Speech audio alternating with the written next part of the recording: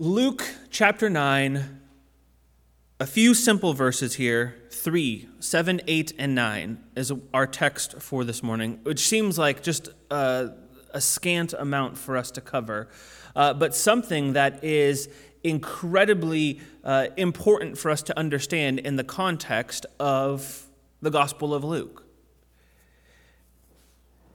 Here's what I mean.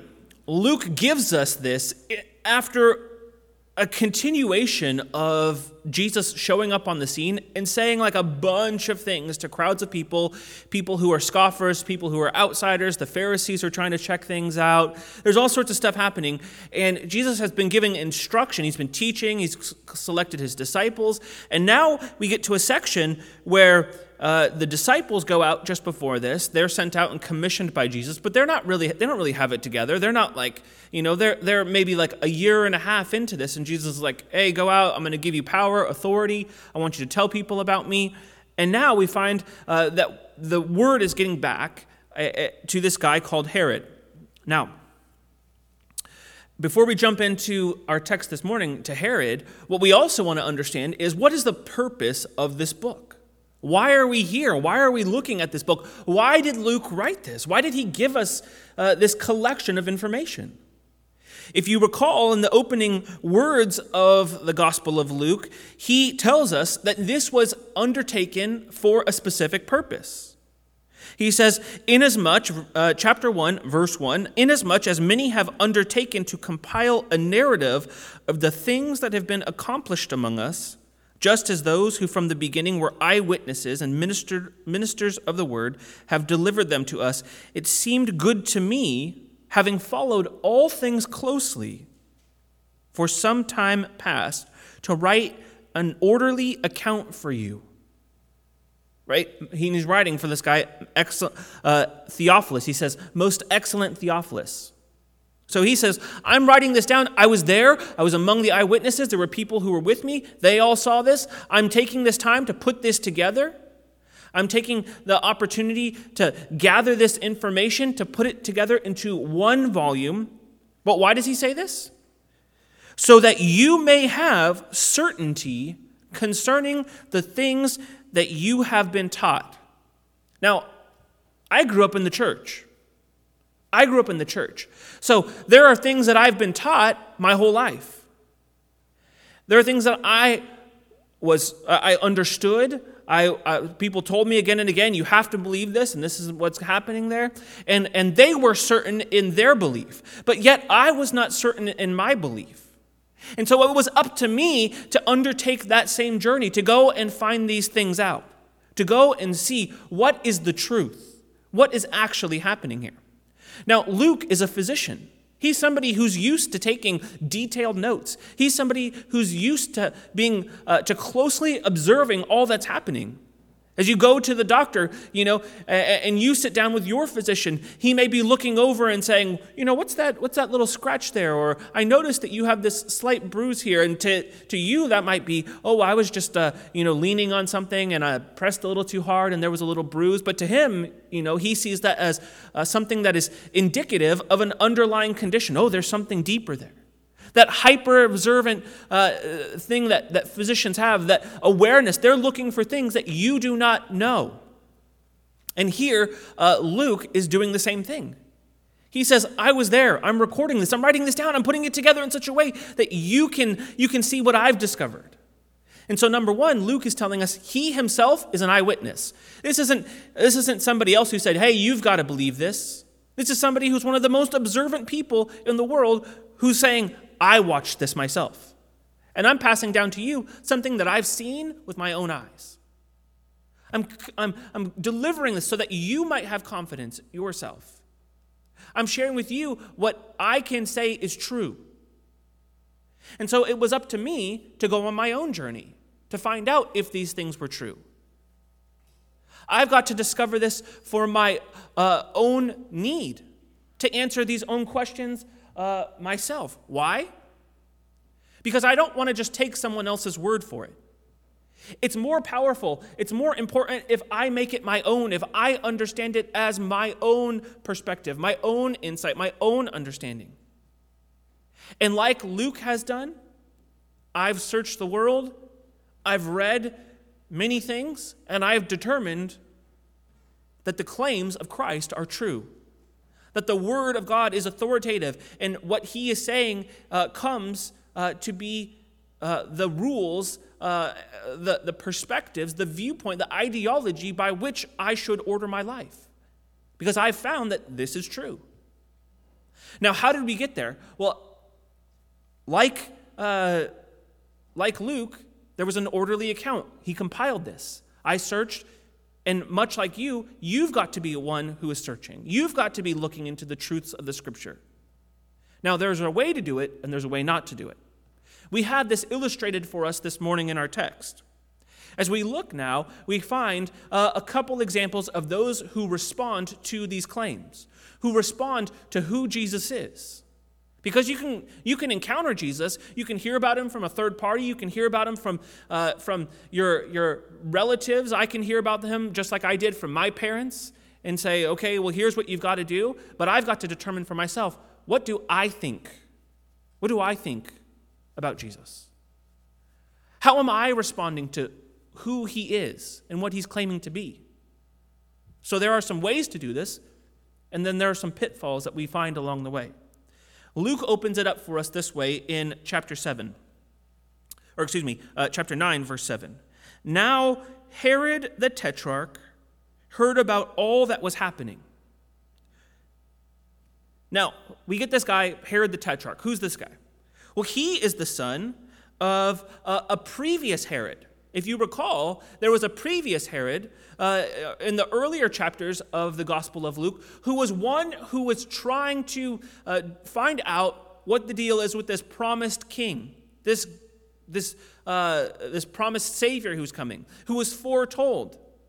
So much so that he knows enough to say, hey, I know that there's this coming king, I know that there's this guy, and he calls the religious leaders, and the religious leaders are smart enough to know that this guy is this coming king, this promised king is going to be born in the city of Bethlehem, right? So he says, hey, this is where it's going to happen. He lets them know. So this other guy, Herod, not this Herod in our text, but this other Herod, who's a relative of this Herod, he says, hey, let's go find out where this baby is. Now, we're told in the other Gospels that the reason he wanted to do this is because he wanted to get rid of him. He wanted to get rid of Jesus. He wanted to snuff him out. He didn't want anyone to rival his position, his authority. Let's get rid of this guy, Jesus.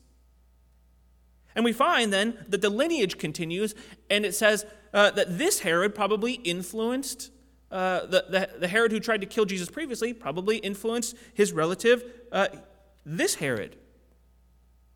His father probably spoke to his son and said, hey, there's this guy Jesus. You bet, like he tried to overthrow me. He tried to take over. Now, what we're told there is that what happens is that Jesus is, he's sent away off into Egypt with Mary and Joseph. They go off, and Herod the Great, he ends up dying, and then that's when they come back, right? So he doesn't have to deal with that previous Herod the Great, who was trying to kill him, but now his son's in charge, Herod the Tetrarch. He is formerly known as Herod Antipas. And he was he held this position. He was a ruler, a governor of this region in Galilee and Perea at this time. And he reigned over just a fourth of the territory in his father's kingdom. Just a fourth. So it wasn't like this huge big boss guy. Like he had some authority, some power, but he wasn't ruling over the whole thing. But yet, he had influence, he had power, he had authority, he had the stories that his father had told him about Jesus. So now he's hearing, there's this Jesus guy. What's happening with him? We're told he heard, chapter 9, verse 7, now Herod the Tetrarch heard about all that was happening, and he was perplexed. So a report comes to him about the progress, about the development of Jesus and his movement, what he's been doing in this region, his disciples. And the report is delivered to Herod in the interpretation of the crowds about who Jesus is. we're told that Herod is perplexed by these opinions. Number one, because he has a formed opinion of who he thinks Jesus is on the basis of what his father has told him. He has an opinion about who Jesus is on the basis of what another man called John the Baptist has told him. He has an opinion of who Jesus is based on the popular word that's getting back from the crowds in response to what Jesus has been doing. And this man, Herod, wants to figure this out. He's perplexed. He's confused. It's a puzzle for him. And what happens here is that Herod is not looking to be instructed and taught, but rather Herod is looking to master this puzzle. He wants to solve the puzzle of who Jesus is. He's coming about this in a sense where he's receiving these reports from all over. He's perplexed by the variety of opinions, and he's interested in solving this puzzle of who Jesus is. But here's the perspective. Here's where he gets off wrong, and here's where we often get off wrong. We start heading off on the journey in the wrong direction. Jesus himself will tell us who he is. He tells us who he is. He's been trying to tell everybody since the moment he came on the scene. He's been trying to show who he is. He's been trying to tell people who he is. He's been trying to reveal who he is. And everyone keeps saying, oh, well, you're this, of course.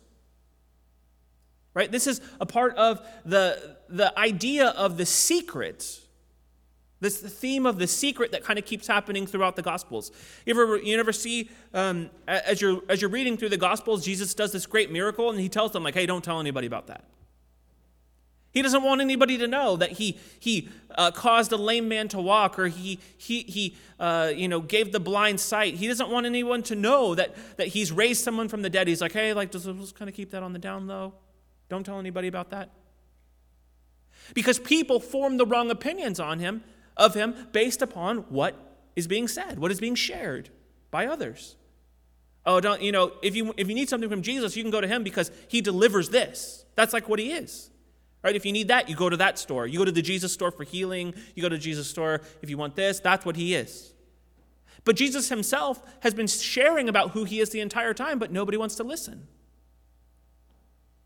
Instead, we want to figure it out. We want to master the puzzle. We want to determine this. But Jesus, he's not a puzzle to be solved. You don't master him.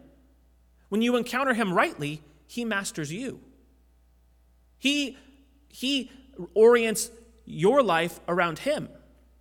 If you're trying to put him into your box, you're doing it wrong. Of course, you're not going to ever understand Jesus that way because he's too big to be put in your box. Of course, it's never going to work out if you're like, oh, I tried the Jesus thing, but like it didn't really give me what I wanted, because that's not how it's designed. He's not designed to give you what you want. He's not designed in such a way for you to have mastery over him. Of course, it's going to fail. That's not going to accomplish its purpose. Jesus is the king. He's not there for you to be the king over him. He's the king. And there's no indication that we find here in our text that says that this man Herod has this sincere spiritual interest. Perhaps he was interested in Jesus as a famous man. He wanted to be near to somebody, perhaps, who had some clout, who had the popularity in the eyes of the people. Perhaps it might have been good to be associated with him, so the people thought more of him. Oh, I'm friends with Jesus. Perhaps he wanted to leverage the miracles that Jesus performed in order to get something from him. Perhaps he sees Jesus just only as a rival. I'm the king, you're not the king, Jesus. But whatever it was, he buys into the popular thinking about Jesus. And this is where we get off on the wrong foot again. I was raised, as I said, in a Christian home, but I had to find out for myself. I had to do the research myself. I had to go and ask the questions myself. And what that means is not only do I have to turn off all the input of everybody who wanted to influence me to be a Christian, But I also had to specifically turn off the input of people who were telling me that it's not true, because their voices are influential as well. What does God want to say to me? If he's there, what he's doing, if Jesus is working, what does he want to say to me? It's important that you turn off the positive voices and the negative voices and let the Lord speak to you. If you're easily influenced, if you're somebody who follows the trends, if you have people around you who are saying, that's not really true, just do it your own way, turn that off. If there are people who are saying, oh, you just need to trust blindly, turn that off. Jesus demonstrates his love towards us, that when we were his enemies, Christ died for us. The scriptures tell us that. When you hated him the most, when you currently hate him the most, when you're angry and upset at him, that's when he says, I'm going to demonstrate my love to you. The book of Romans tells us it's absolutely absurd for someone to give their life for someone who they know specifically doesn't care about them or want to follow them. Who does that? There's nothing in it for him except for pain. Only Jesus does that. That's what we find. The rest of the world is set up in such a way to where it's, I'll do this for you if you do this for me. It's kind of this idea of karma. It's this idea, oh yeah, you put in good things and you get good things. That's not how the world works. If that's really how the world worked, if we really believe that, we should be treating people a lot more horribly, because there are a lot of people who are doing bad things, and we should just be making sure that they're getting punished. And we should be being punished a lot for the things that we are doing that fall short, that are not good. The world does not operate on karma. The world operates on grace. We're looking to give people a second chance. We're looking to see those who are broken redeemed. We're looking for those who are lost found. Because that's what God cares about. He cares about his enemies. Those who we would cast off and say, not worth keeping that one. He says, I'm going after that one. I'm going to specifically go and find that person. I'm going to meet that need. I care about that person. He's the one who left the 99 sheep to go find the one. He's like, you guys are all good. You're all hanging out together. I'm going to go off and find this one. Do not receive the popular thinking about Jesus. Let Jesus tell you who Jesus is. He will tell you. He's been trying to reveal it this whole time. And Herod here is listening to the popular influence. He's perplexed because there's rumors about him. Now, what are the rumors? First, it was said by some that John had been raised from the dead. Okay, what's happening here? Luke reports earlier in chapter 3 that this Herod the Tetrarch, he had been rebuked by John the Baptist, Jesus' cousin, for all of these evil things he's been doing and having this adulterous relationship with his brother's wife. And as a result of this, as a result of being called out on these things, Herod the Tetrarch, he put John in prison. John the Baptist throws him in jail. This is the last time that we get word about John the Baptist. And so now we get a little bit more confirmation here that Herod indeed has killed John the Baptist.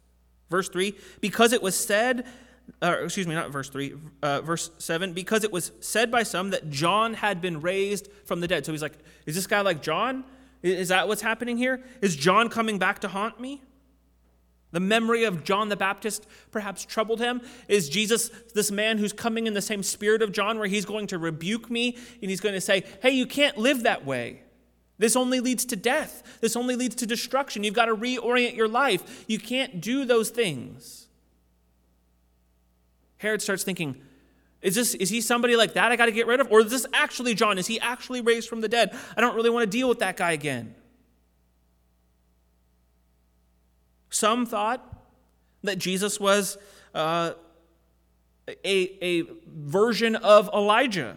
Verse 8, by some that Elijah had appeared, and by others that one of the prophets of old had risen. So two things are getting called out here. Elijah, which is kind of a callback to a prophecy in the book of Malachi, and then also a reference to a coming prophet that Moses had promised in the book of Deuteronomy.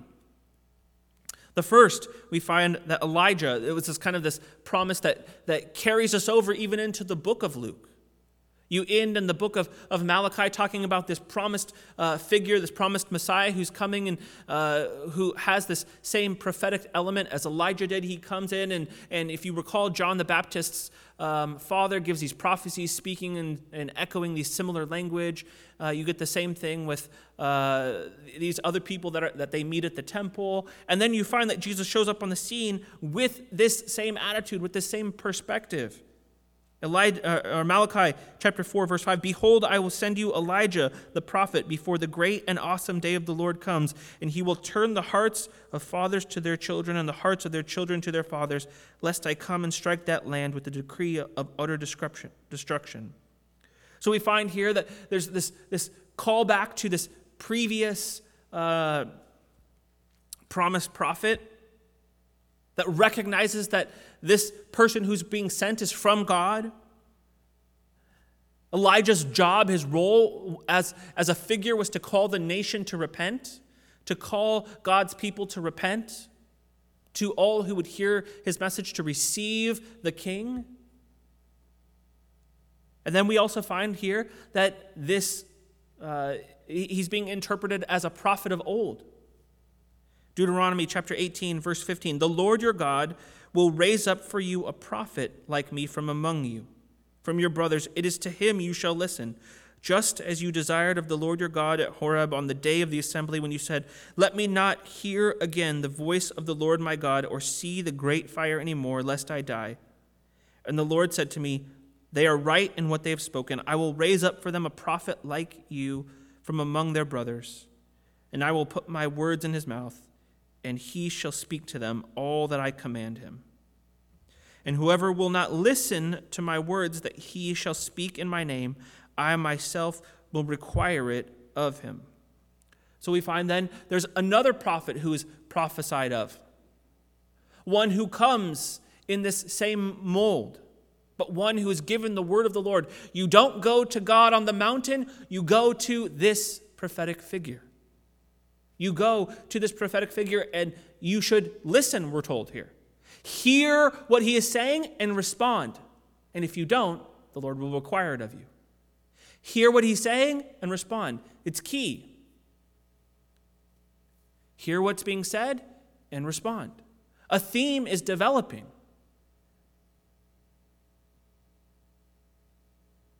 So there's one who was sent, John the Baptist, who's proclaiming, hear that the king is coming, receive him.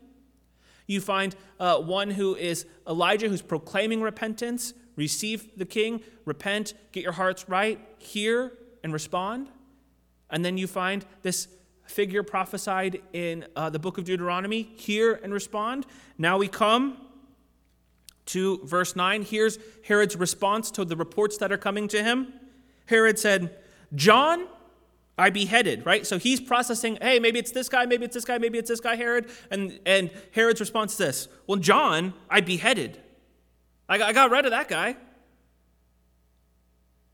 when we took him out. He's gone.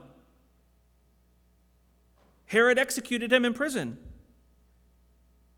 Now, it seems here Herod has a bit of fear, a bit of worry, a bit of concern, because, maybe he's feeling convicted. Maybe he has a guilty conscience because he put John to death, believing that John would come back from the dead to haunt him. But what happens here is when people are speculating about Jesus, they're saying, hey, well, he could be this guy. He could be this guy. He could be this guy. What does Herod say? No, I killed him. He doesn't listen and process and discuss. He's like, he just tries to fight it off. He feels the anxiety. He feels the worry. He feels that it's coming to him. And so he just starts reminding people, nope, don't you know how powerful I am? I killed John the Baptist, so it can't be him. I beheaded him myself. He's gone. I took care of it. He's flexing his power. If you think John is powerful, I'm more powerful. I killed him. This is a power move. I stopped him. He has this perspective that he's sharing. He's not willing to listen or entertain these angles. Instead, he's responding and saying, "No, you've got to listen to me. I will tell you what's going on here."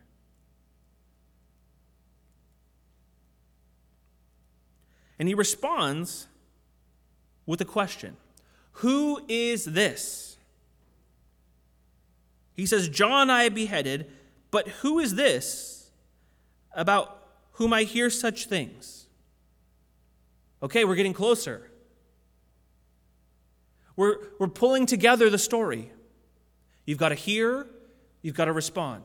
You've got to see the work of Jesus as he's been revealing himself, and then you respond.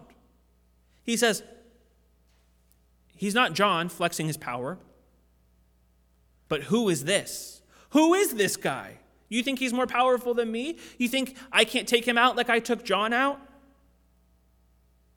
But as he says this, he repeats the same question that has been asked again and again and again and again and again throughout the Gospel of Luke. He's answering the same question that Luke gives us in the beginning. I'm writing this account so that you might have confidence. You might know, who is Jesus? Who is he? He's asking the same question. And Luke is ordering that here for us so that we can see how we ought to hear and respond. We ought to ask the question, who is Jesus, and respond to that question by listening to what he's already said.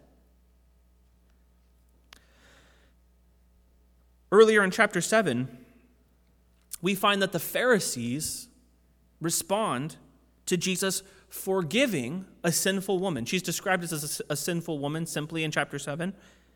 And she comes in while Jesus is at a party, and she washes Jesus' feet with her tears. She's crying there. She's weeping that he would welcome her, that he's not rebuking her and saying, "Get out of here. I know you're a sinful woman. I know you're dirty." They're all thinking, this guy doesn't even know what kind of woman she is. But Jesus does know. And he does welcome her. And she is glad to be near him. She's glad at his generous spirit. And in the middle of this, Jesus tells her, "Your sins are forgiven." What is the response of the Pharisees? Those who were at the table with him began to say among themselves, "Who is this? Who is this who even forgives sins?" There it is. They're asking that same question. Who is this? He forgives sins. Only God can forgive sins. That only belongs to him. It's his right. In the next chapter, chapter 8, verse 25, the disciples go through an entire storm on a lake that Jesus leads them into. He gets up in the middle of it as they are afraid. He speaks to the wind and the waves, and it's calm instantly. Verse 25, and they were afraid, and they marveled, saying to one another, "Who then is this, that he commands even winds and water, and they obey him?" He forgives sins, and he commands creation. Jesus is constantly showing us who he is. It's the right question that Herod asks. Who is this? He's on the right track. But remember, Jesus gives us an important insight. Remember, he speaks to us in the parable of the sower, and he emphasizes that the answer can only be received, by hearing.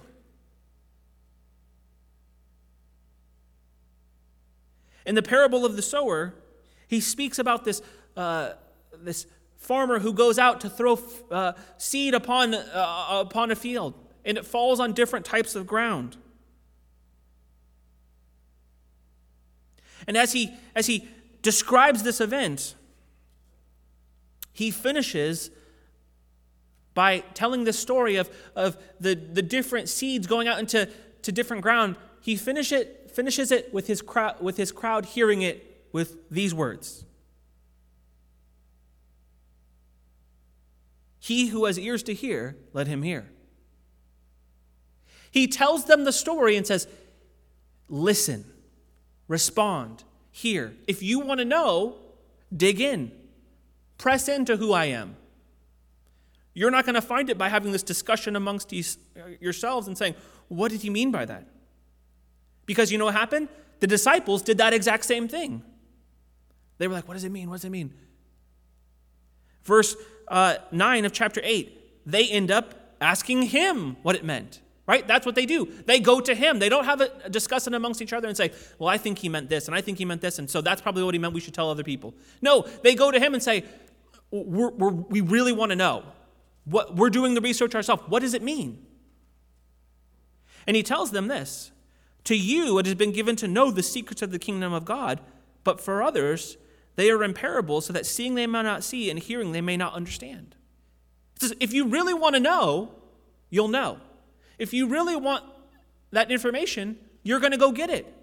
But if you just want to like confirm what people are already telling you or what you already believe, if you're just lazy, if you don't want to do the work, if you just really want to go your own way, you're not really going to, even if it's right there in front of you, you're not going to get it. You're not going to follow it. You've got to turn off all of the influence that's coming in from the outside and saying, Jesus, what are you saying? Because I really want to know what you're saying. Not what other people are telling me. There's some people who are saying, oh, Jesus is just a crazy guy giving us farming tips. That's not what he's doing. You've got to ask him. And what does he say? He explains the parable this way. Now the parable is this. The seed is the word of God, and the ones along the path are those who have heard. They've heard. Then the devil comes and takes away the word from the hearts so that they may not believe and be saved. And the ones on the rock who then, when they hear the word, receive it with joy. But these have no root. They believe for a while and in time of testing fall away. And as for what fell among the thorns, they are those who hear. But as they go on their way, they are choked by the cares and riches and pleasures of life, and the fruit does not mature. As for that in good soil, they are those who, hearing the word, there it is again, hold it fast in an honest and good heart and bear fruit with patience. Those are the people who come in and say, Lord, I really want you to speak to me. I don't want the cares of the world. I don't want the thorns growing up around me. I don't want to be going on YouTube watching videos having someone else tell me what this says, telling me about how this doesn't make any sense.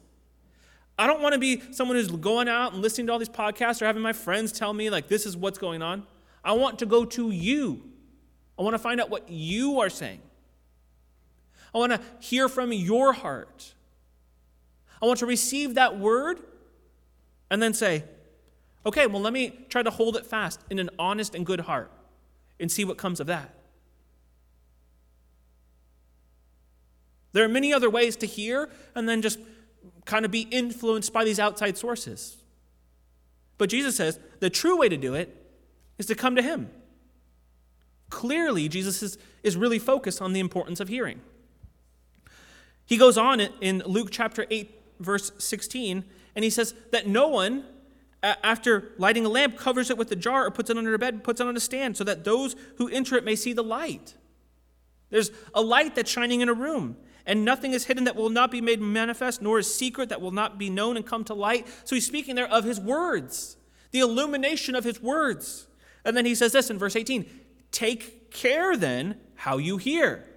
Why is Jesus so obsessed with hearing? Because he wants you to understand what he is saying about himself.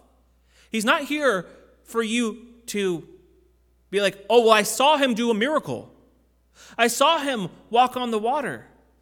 He wants you to hear him speak to the wind and waves. He wants to hear you say, your sins are forgiven. Earlier, he makes a point with the paralytic to tell them what's easier to say. Take up your bed and walk, or your sins are forgiven.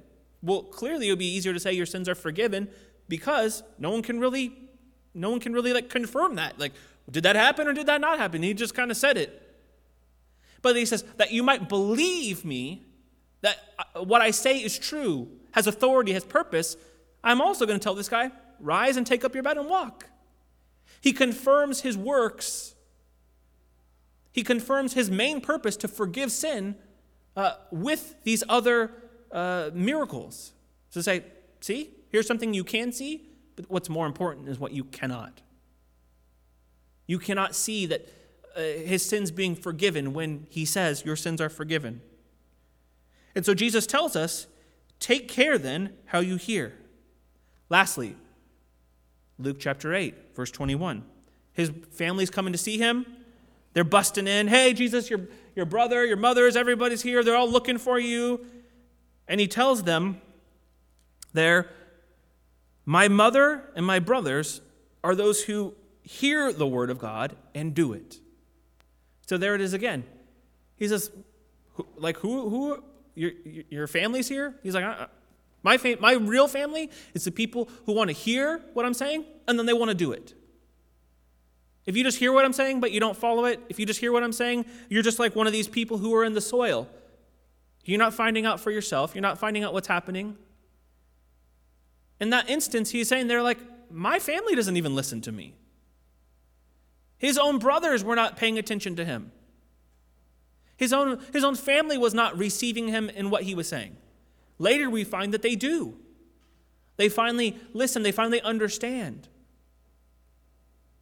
Now, what does Herod do? Jesus has told us so many things in so many ways about, I want you to understand me as I'm giving it to you, and I want you to hear what I'm saying. What does Herod do? We finish with these words. Herod said, verse 9, John I beheaded, but who is this about whom I hear such things? So again, people are saying all these things about Jesus, and he sought to see him. Goes straight out the window. He doesn't try to hear about Jesus. He goes, I want to see it. Luke's telling us here that he's not interested in having spiritual ears. He wants somebody to be around who's famous. He wants to find the guy that he needs to kill. He wants to take advantage of the miracles that Jesus might do to increase his popularity. There's all sorts of other things, but he's mostly not interested in doing his own work and finding out if what Jesus is saying about himself is true. He wants to see Jesus. He's not a sincere seeker. He's got to get to the bottom of this. Now, little preview. I don't normally give previews, but it's so important. By the time that Jesus actually is in front of Herod, what happens? Jesus doesn't say a word. He's quiet the whole time. He's like, don't you want to speak? So that way, you might, can you, do some miracles here? Can you do some things to convince me? Jesus just silent the whole time. He's gotten the opportunity. He's had people testifying about who he is. Jesus' own work has testified about who he is. If you want to receive who he is, he's made it plain. Jesus is not going to perform for you. He's not going to perform for Herod. Oh, you waited this whole time to see me, Herod. Now let me pull out all my magic tricks and make you happy so that way you spare my life. Jesus is straightforward in his approach. He's laser focused in his mission to save the lost. He's not here to entertain us. He's not here to bring us to a place where we're getting what we want. It's not a genie sort of situation here. He's here to save us from our anxieties and our worries, from our sins, so that we can find our identity in him, that we can come to him wholeheartedly and say, I am lost, I am broken, I tried to go my own way, I tried to do my own thing. I tried to determine who you were. I tried to force it in my life, and it just didn't work. He can only be rightly understood if you receive him as he says he is. Not how you're dictating who he is. How he says he is. And so it's up to us to be a people who are hearing well. Take care how you hear. Listen. Listen to what the Word of God is saying about Jesus. Now, why does he say this? Again, we finish with these words from the opening chapter. That you might have certainty concerning the things that you've been taught. So for those of us, we should be teaching one another about the truth of the Scriptures. We should be teaching each other about the truth of who Jesus is. But you've got to go do the work yourself, and you've got to find out that, yeah, this is true. This is my own now. I own this. I have a relationship with Jesus.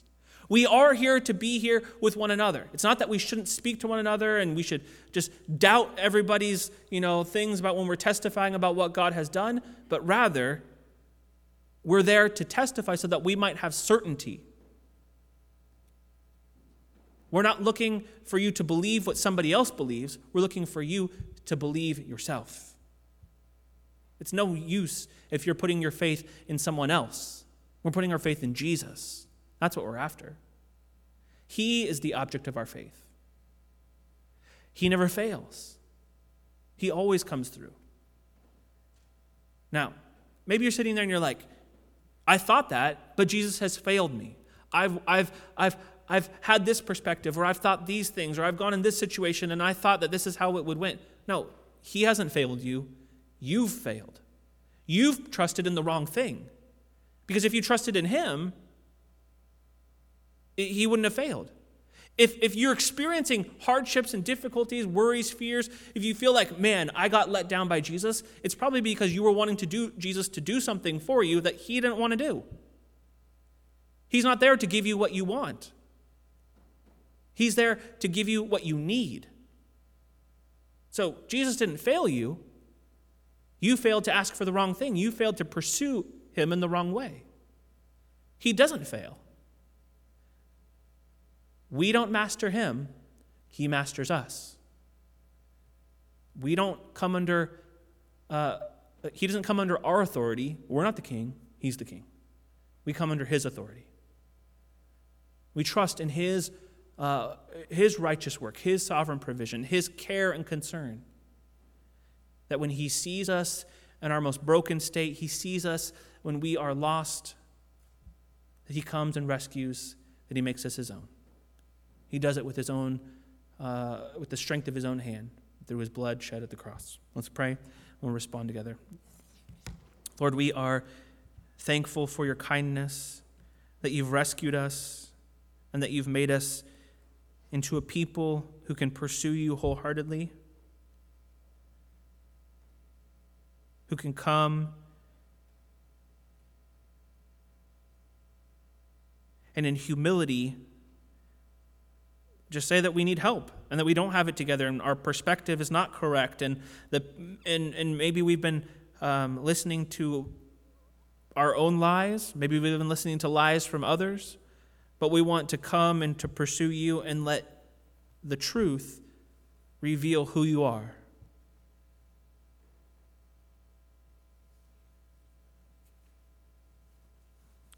And so give us ears to hear what you would say about how you're testifying about yourself, that we might pursue you in the right way.